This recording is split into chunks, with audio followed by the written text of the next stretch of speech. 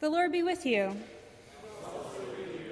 Lift up your hearts to the Lord. We welcome you to Marsh Chapel on this summer Sunday as we join together in scripture and song and praise of God. Whether you are seated here in the nave of the chapel, listening live via WBUR at 90.9 FM in the greater Boston area, listening over the internet at WBUR.org, or listening later via the podcast, please know that you are a valued part of our community. My name is Jessica Chica, and I have the pleasure of serving as University Chaplain for International Students here at Marsh Chapel. Our Dean, the Reverend Dr. Robert Allen Hill, is traveling this week and sends his warm regards to each of you. Today we continue our summer preaching series, Toward a Common Hope, with our guest preacher and colleague, the Reverend Victoria Hart Gaskell. Reverend Gaskell serves as the Chapel Associate for Methodist students here at Marsh Chapel. We look forward to the words of hope Reverend Gaskell will offer us today. We gather today to worship God and be reminded of the divine gifts of grace and love which join us together in the body of Christ. Let us stand as we are able in praise of God.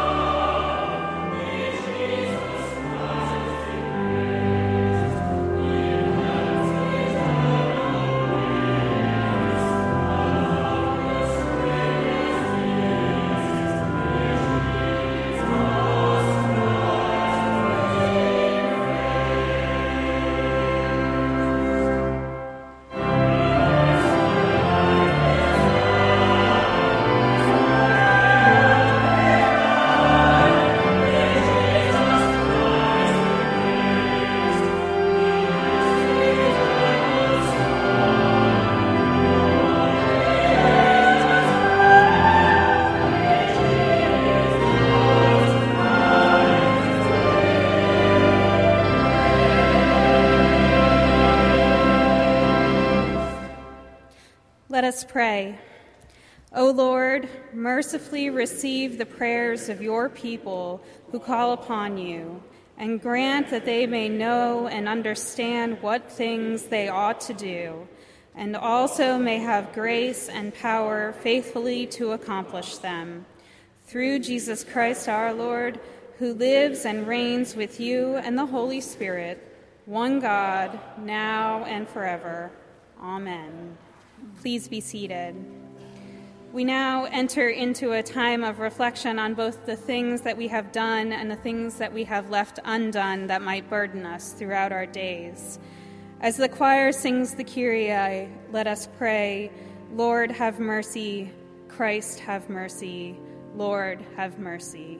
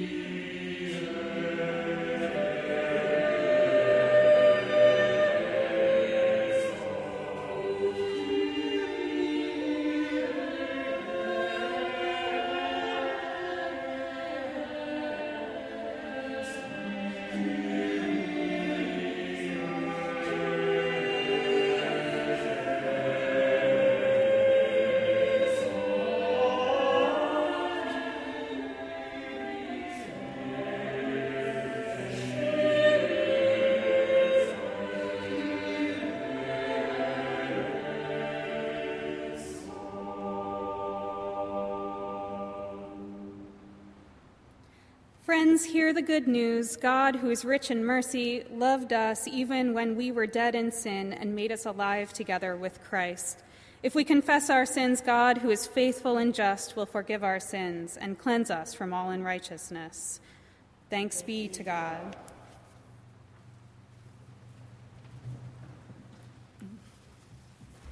A lesson from the Acts of the Apostles, chapter 5, verses 1 through 11. But a man named Ananias, with the consent of his wife Sapphira, sold a piece of property. With his wife's knowledge, he kept back some of the proceeds and brought only a part and laid it at the apostles' feet. Ananias, Peter said, why has Satan filled your heart to lie to the Holy Spirit and to keep back part of the proceeds of the land? While it remained unsold, did it not remain your own? And after it was sold, were not the proceeds at your disposal? How is it that you have contrived this deed in your heart? You did not lie to us, but to God. Now when Ananias heard these words, he fell down and died. And great fear seized all who heard of it. The young men came and wrapped up his body, then carried him out and buried him. After an interval of about 3 hours, his wife came in, not knowing what had happened. Peter said to her, "Tell me whether you and your husband sold the land for such and such a price." And she said, "Yes, that was the price." Then Peter said to her, "How is it that you have agreed together to put the Spirit of the Lord to the test? Look, the feet of those who have buried your husband are at the door, and they will carry you out." Immediately she fell down at his feet and died. When the young men came in, they found her dead, so they carried her out and buried her beside her husband. And great fear seized the whole church and all who heard of these things. The word of the Lord. Thanks be to God.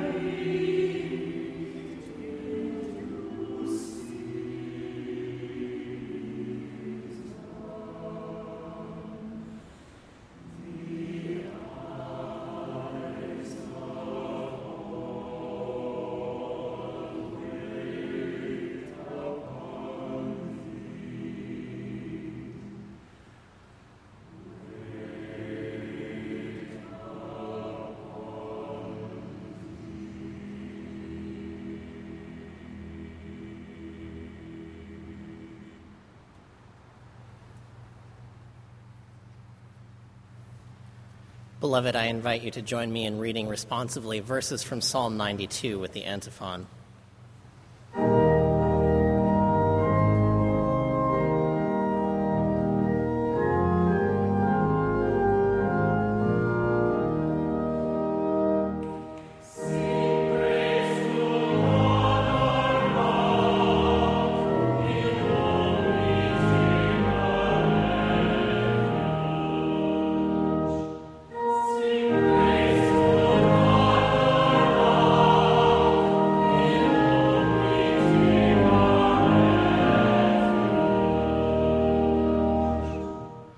It is good to give thanks to the Lord, to sing praises to your name, O Most High, to declare your steadfast love in the morning and your faithfulness by night, to the music of the lute and the harp, to the melody of the lyre.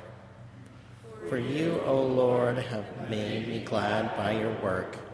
At the works of your hands I sing for joy. The righteous flourish like the palm tree and grow like a cedar in Lebanon. They are planted in the house of the Lord. They flourish in the courts of our God. In old age they still produce fruit. They are always green and full of sap, showing that the Lord is upright. He is my rock, and there is no unrighteousness in him.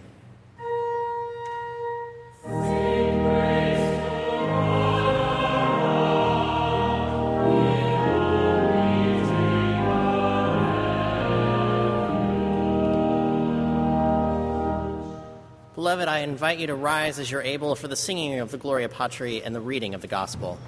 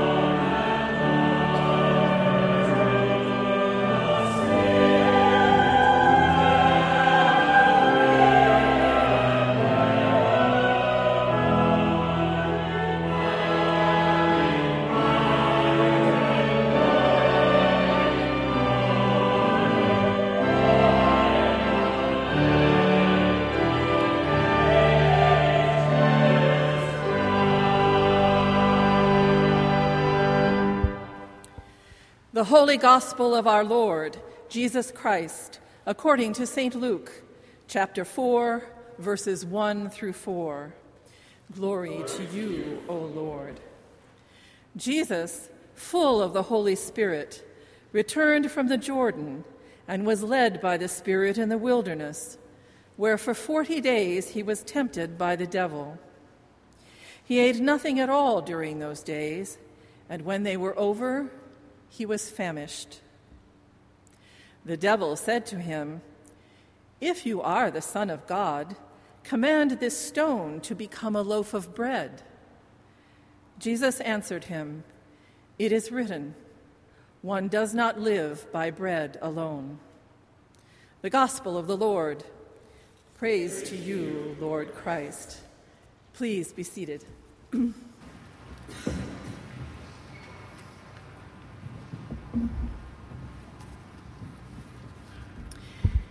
When I was younger in the faith, I spent a lot of time doing what many folks younger in the faith do. I went through the Bible looking for the parts they don't tell you about in Sunday school.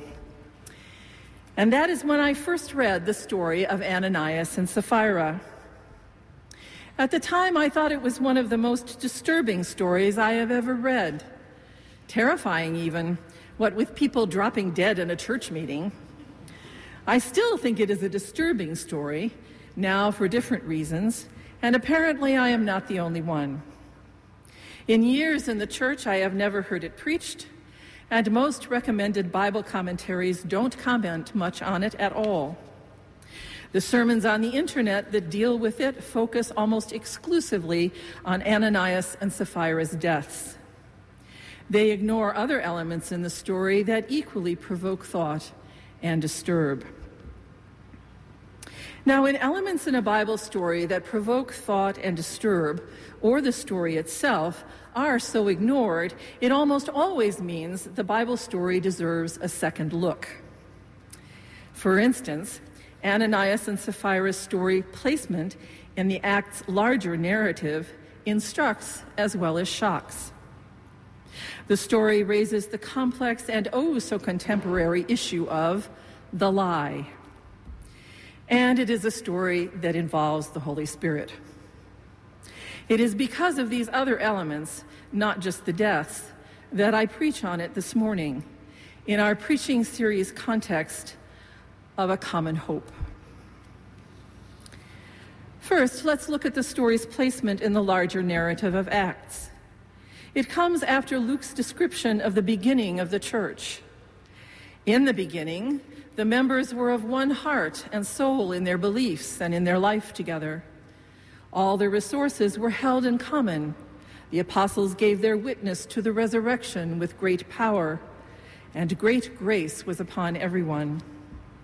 No one wanted for anything, because those who had private resources sold them and brought the proceeds to the apostles for redistribution, as did Barnabas, the son of encouragement. It was truly the beloved and loving community, the hope of return to which inspires the church to this day. But in this beloved and loving community are also Ananias and Sapphira. They also agree to sell a piece of property, but give only the part of the proceeds to the apostles for distribution. They keep the rest for themselves. And here is the crux of the story. They tell the apostles they have given the whole amount. They lie. Have you noticed how so few people lie nowadays? They fib, prevaricate, misspeak, misunderstand, deceive, mislead, tell whoppers, are disingenuous, tell white lies, fudge or fuzz the truth, skirt the issue, deviate from the truth, slander, libel, trump up charges, pad a resume or an expense account, present and spread fake news, but they don't lie. Actually, to call someone a liar or something a lie is apparently almost too strong, too judgmental on what seems to be a social rather than a moral scale. Even in the media, even in government, no one lies. No one is even an alleged liar. To say they lie seems to say too much. But Peter, of course, being Peter, has no such care for social niceties. He clearly expresses the enormity of what Ananias and Sapphira have done. It has nothing to do with the fact that they kept back part of the proceeds. They could just as well have kept back the whole amount or not sold the property at all. But they lied and said they had given the whole. And by that lie, as Peter points out, they have done so much more. They have listened to Satan, the one who works against Jesus and the Holy Spirit, the one who is the tempter in the wilderness against Jesus' own integrity and self-understanding and against the Holy Spirit's leading. Even though the community will be affected, their lie to the community pales in comparison to the fact that they have lied to God, in particular to the Holy Spirit, who guides and sustains them all. And they have put the Holy Spirit to the test. The lie is an attempt to undermine the Spirit's presence and its power in the face of the lie's creation of mistrust and confusion. Finally, their lie will come back on Ananias and Sapphira. For whatever reason, and debate rages, the lie is a prelude not just to embarrassment, not just to difficulty, but to their death. And interestingly enough, at the end of the story, the beloved community, which began as the whole group of those who believed, has become the church, the ecclesia, the people called out and gathered to be God's people. They are now distinct from those who surround them because they know that the lie is within them as well as without. Their hope is under threat, and now they have to make choices. And great fear has come upon them and everyone who hears the story of Ananias and Sapphira. The church in Acts is still the beloved community. They still have a common hope. But now they know that the dangers to their mutuality and mission and hope can come from within as well as without. Distrust and betrayal are now possibilities even among the beloved. And they know that these dangers from within begin with the lie.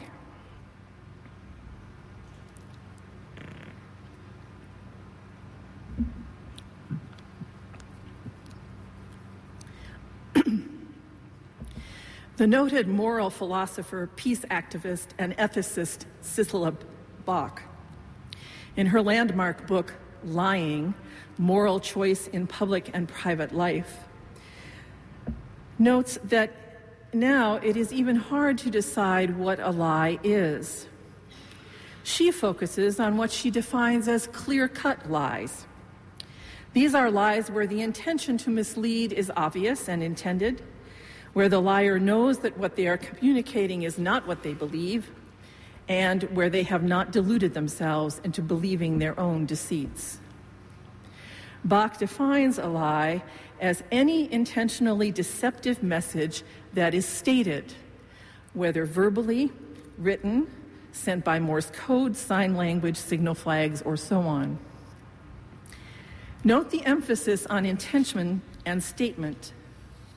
It is not the truth or falsity of what a person says that settles the question of whether or not that person lies.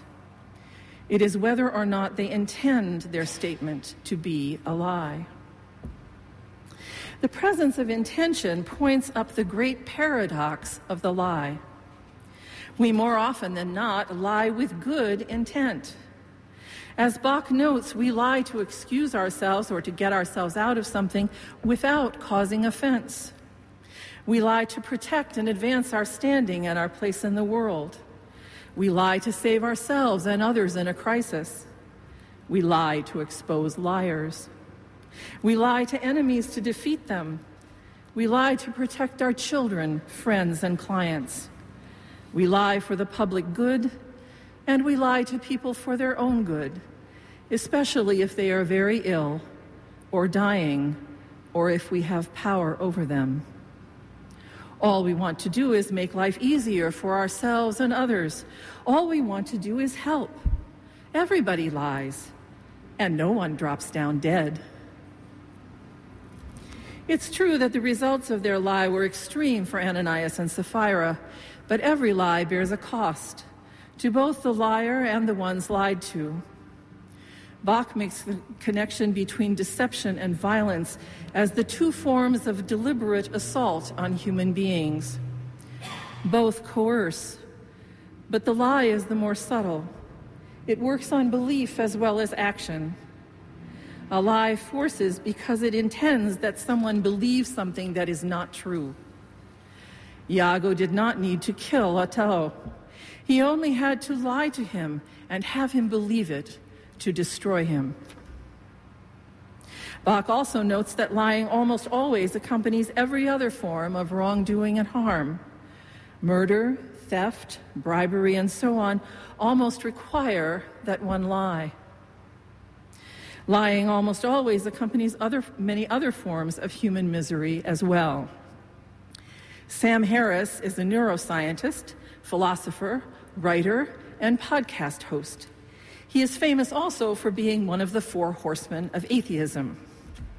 I do not agree with all of his ideas. However, in his book, Lying, he has some ideas that I do agree with. He connects lies with the perpetuation of addiction and of domestic violence, and with the self-sabotage of family relationships, careers, and reputations. He notes that as human beings, we often act in ways that are guaranteed to make us unhappy, and calls lying the royal road to chaos.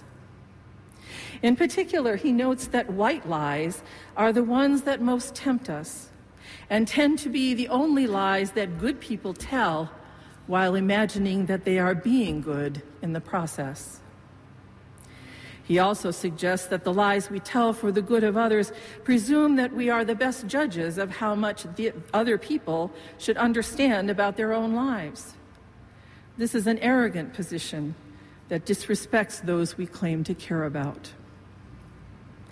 In any case, Bach and Harris both note that lying always requires a reason, a justification. One has to convince oneself to lie, and if found out, one needs to convince others that the lie was necessary. The costs of lying are different for those deceived and for the liar, but they often are at great costs for both. For the deceived, when we find out that we have been lied to, for whatever reason, none of us likes it. Even in small things, we may be angry or feel betrayed. Suspicion is now part of the relationship. If someone will lie to us in small things, why wouldn't they lie to us in big things too? If it is a big lie, we may mourn the choices we were unable to make or the things we would have done differently had we known the truth. Or we may lose faith in the persons or institutions that we once believed in. If a single person or a small group of persons is lied to, a great number of people may still be hurt by the lie, as when a public health official is lied to about the purity of a city's water system. While the costs to those lied to may be more obvious, there are costs to the liar as well. Liars know that they lie, they intend to lie, and to have that lie believed. A liar then has to regard those they have lied to with caution. They have to remember what lies they have told to specific people and be careful not to get mixed up. Once they have lied, it becomes easier to tell more lies. This ups the risk of getting caught, and if they are caught, the damage to their credibility and reputation far outweighs any benefits they may have obtained from the lie. And while liars may take into account the effect their lie may have on an individual, they do not always realize the ways that these effects may spread to affect whole communities in negative ways, including the communities of which they are a part. We in our time know the costs of the lie, both as we are lied to by people and institutions we have trusted, and as we are caught up in the temptation to lie, if only to make our lives a little easier. And yet it is also all too easy to imagine our society, our communities, our lives sliding into a state where words cannot ever be trusted again. Technology makes this seem more likely, but even more, there is in our time an aversion to telling the truth. It's too difficult. It takes too much time and effort. It is not as effective for what we want as is the violence of the lie. Even in the church, we often lie, especially white lie, because to have a telling the truth in love and mutuality conversation with someone seems too intrusive or fraught or complicated. In fact, if we do not have that conversation, we may deny that person a chance to learn more about themselves and us in ways that might help, heal, or reconcile them with us, with others, with themselves. The beloved community that holds a common hope seems more and more like an unreachable ideal, certainly in society and even in the church. Certainly if the lie becomes entrenched and is not exposed and rooted out for what it is. The lie is a cheat against the community, against the individual, and even against the liar. It sets up a false goal of superficiality and complacency rather than the love and justice that God intends for human beings and for creation. Fortunately, while the Spirit may be put to the test, that does not mean that the Spirit cannot pass the test and then do even more. Cicely Bach wrote her book first in 1979, another time of big and small lies in the country and in the world, and her book has gone through 2 more editions since. She notes that due to people who exposed and rejected lies, some things have changed. Doctors used to lie routinely to their patients as to the state of their health and the probabilities of procedures. Indeed, given interpretations of patient confidentiality, they often found themselves lying to one patient while preserving the confidentiality of another. Now there are prohibitions against lying and requirements for informed consent. Scientific researchers and behavioral researchers often did not inform their subjects as to what actually was being done to them or the true aims of the research. Now there are privacy mandates and requirements for informed consent and control by the subjects of the research. Exposures of the lies of government and other institutions have brought about more healthy skepticism and more demands for institutional accountability. Fact-checkers and investigative reporting are now integrated into public life. Recently, Standing Rock, Black Lives Matter, Flint, Michigan, women's marches, and demonstrations for immigration reform have put on notice the status quo of lies and violence against people and creation. Both Bach and Harris also suggest that if people still insist on lying, there should be a sort of agreed-upon just lie theory, rather like a just war theory. It would begin with the questioning of the necessity for lying at all and go on to mitigate as many negative effects of the lie as possible. But perhaps Harris, the atheist, has the most thought-provoking idea for a common hope. It would promote the benefits of telling the truth most or even all of the time. So there's nothing to keep track of. We don't have to justify ourselves. We, as honest persons for others and other honest people for us, become a refuge. We mean what we say. We won't say one thing to others' faces and another behind their backs. Both our constructive criticism and our praise can be relied upon. We can honestly change our minds, and we can be open about our doubts and fears. We will avoid many forms of suffering and embarrassment. While there may be discomfort, it will be short-lived because we can be kind in telling the truth to others. We don't want to offend them or hurt them. We just want them to have the same knowledge we have and would want in the same situation.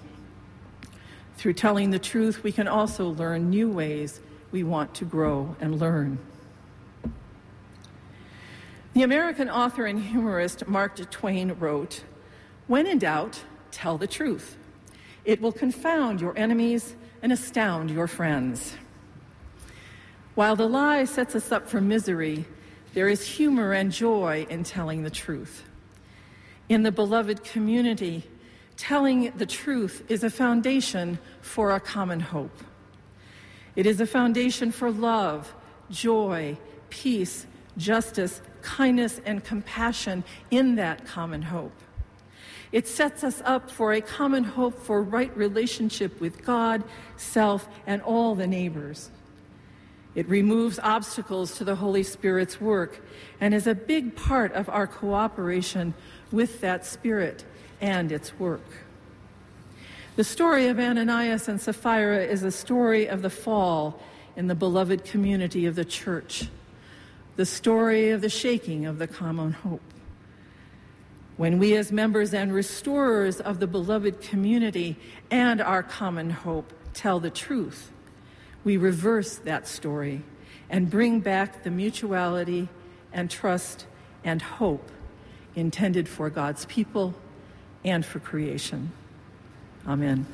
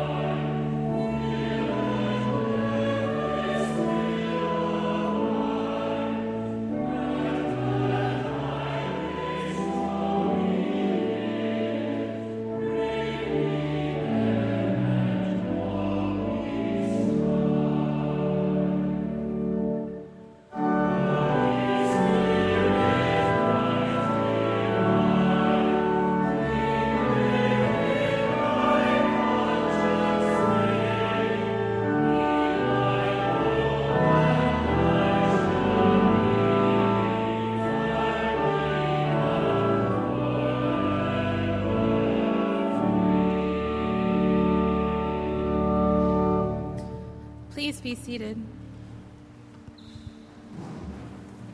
As we come to a time in our service where, as a community, we lift our prayers and praises to God, I invite you to assume a posture of prayer that will help you to join your spirit in prayer with those around you, whether remaining seated, coming to kneel at the altar rail, or standing as the choir leads us in our call to prayer.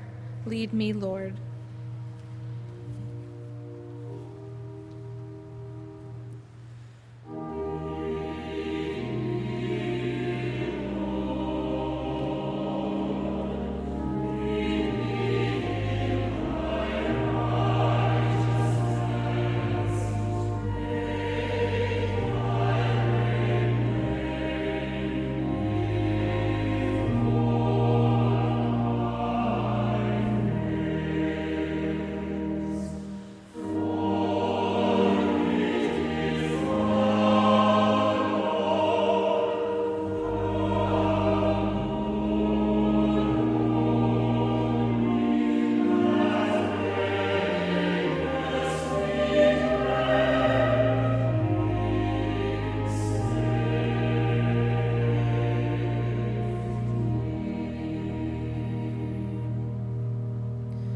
In peace, we pray to you, Lord God, for all people in their daily life and work, for our families, friends, and neighbors, and for those who are alone, for those whose names and faces we lift up now in the silence of our hearts.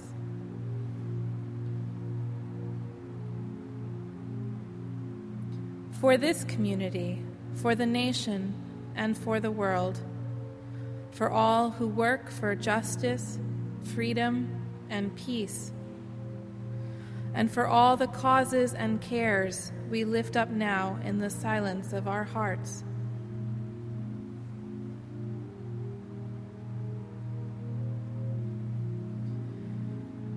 For the just and proper use of your creation, for the victims of hunger, fear, injustice, and oppression, for those whom we know and those who are known only to you, that we lift up now in the silence of our hearts.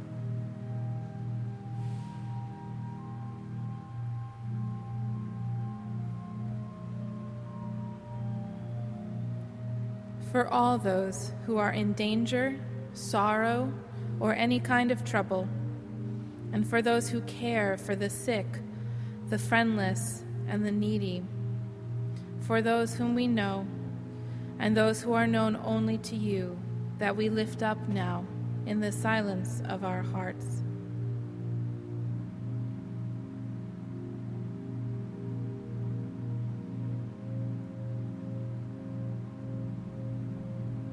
For the peace and unity of the Church of God, for all who proclaim the gospel and all who seek the truth, for those whose names and faces we lift up now in the silence of our hearts.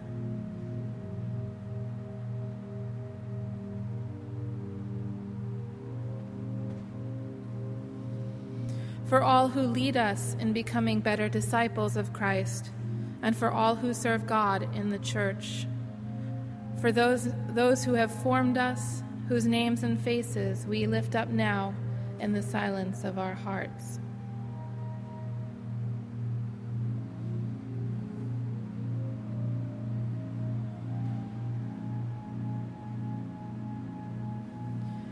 And for the special needs and concerns of this congregation, near and far, and for all those whose names we lift up now in the silence of our hearts.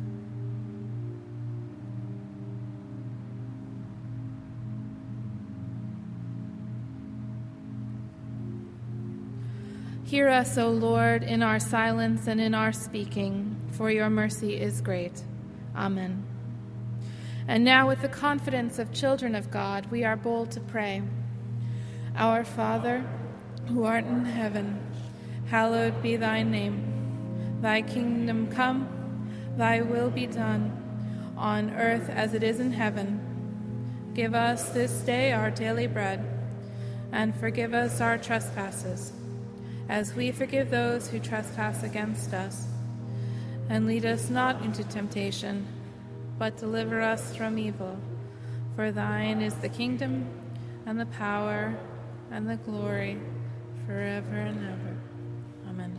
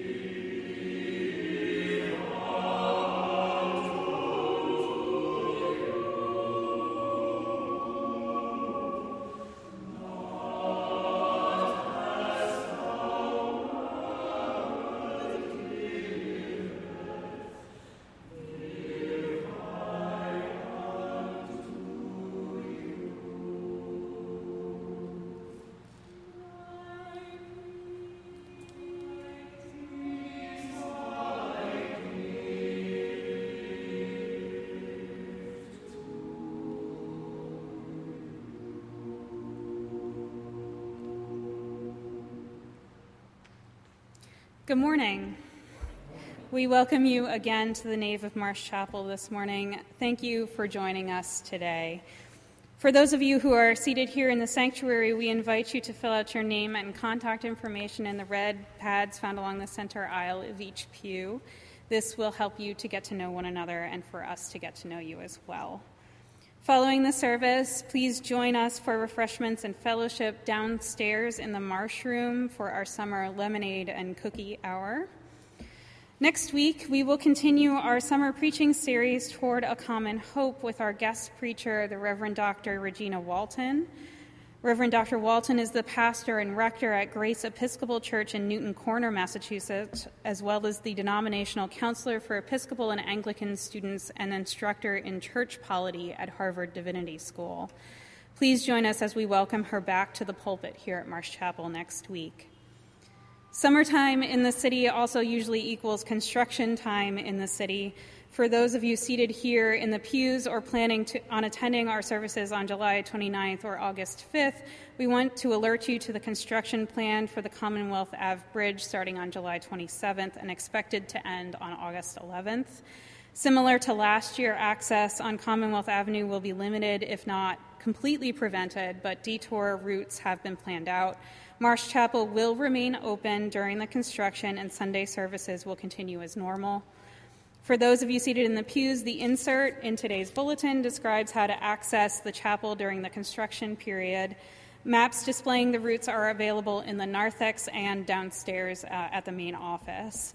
For more information about the construction and detours, you can log on to bu.edu/capbridge, that's C-A-P, bridge, B-R-I-D-G-E. For all other news and upcoming events, please visit the chapel website at bu.edu/chapel, where there is also the opportunity for online giving. Now, as the ushers wait upon us for the offering, may we remember that it is a gift and a discipline to be a giver.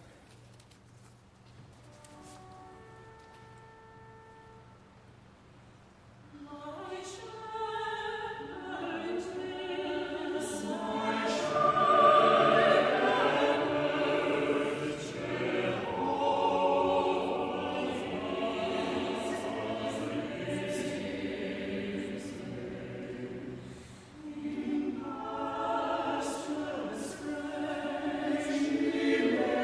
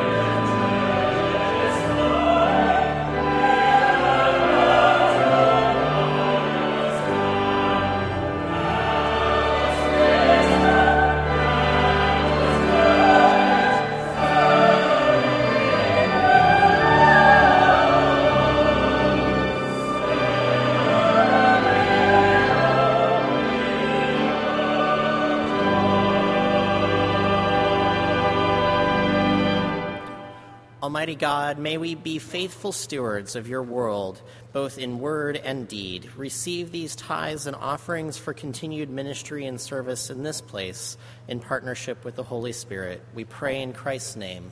Amen.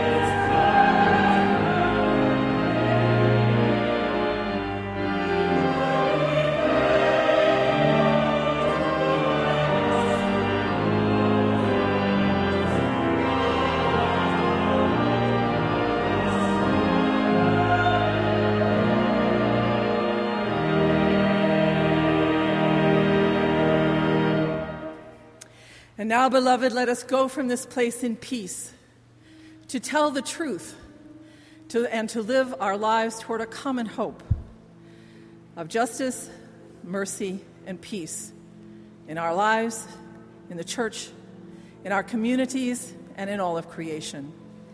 In the name of God, who makes us, who loves us, who keeps us in everything. Amen.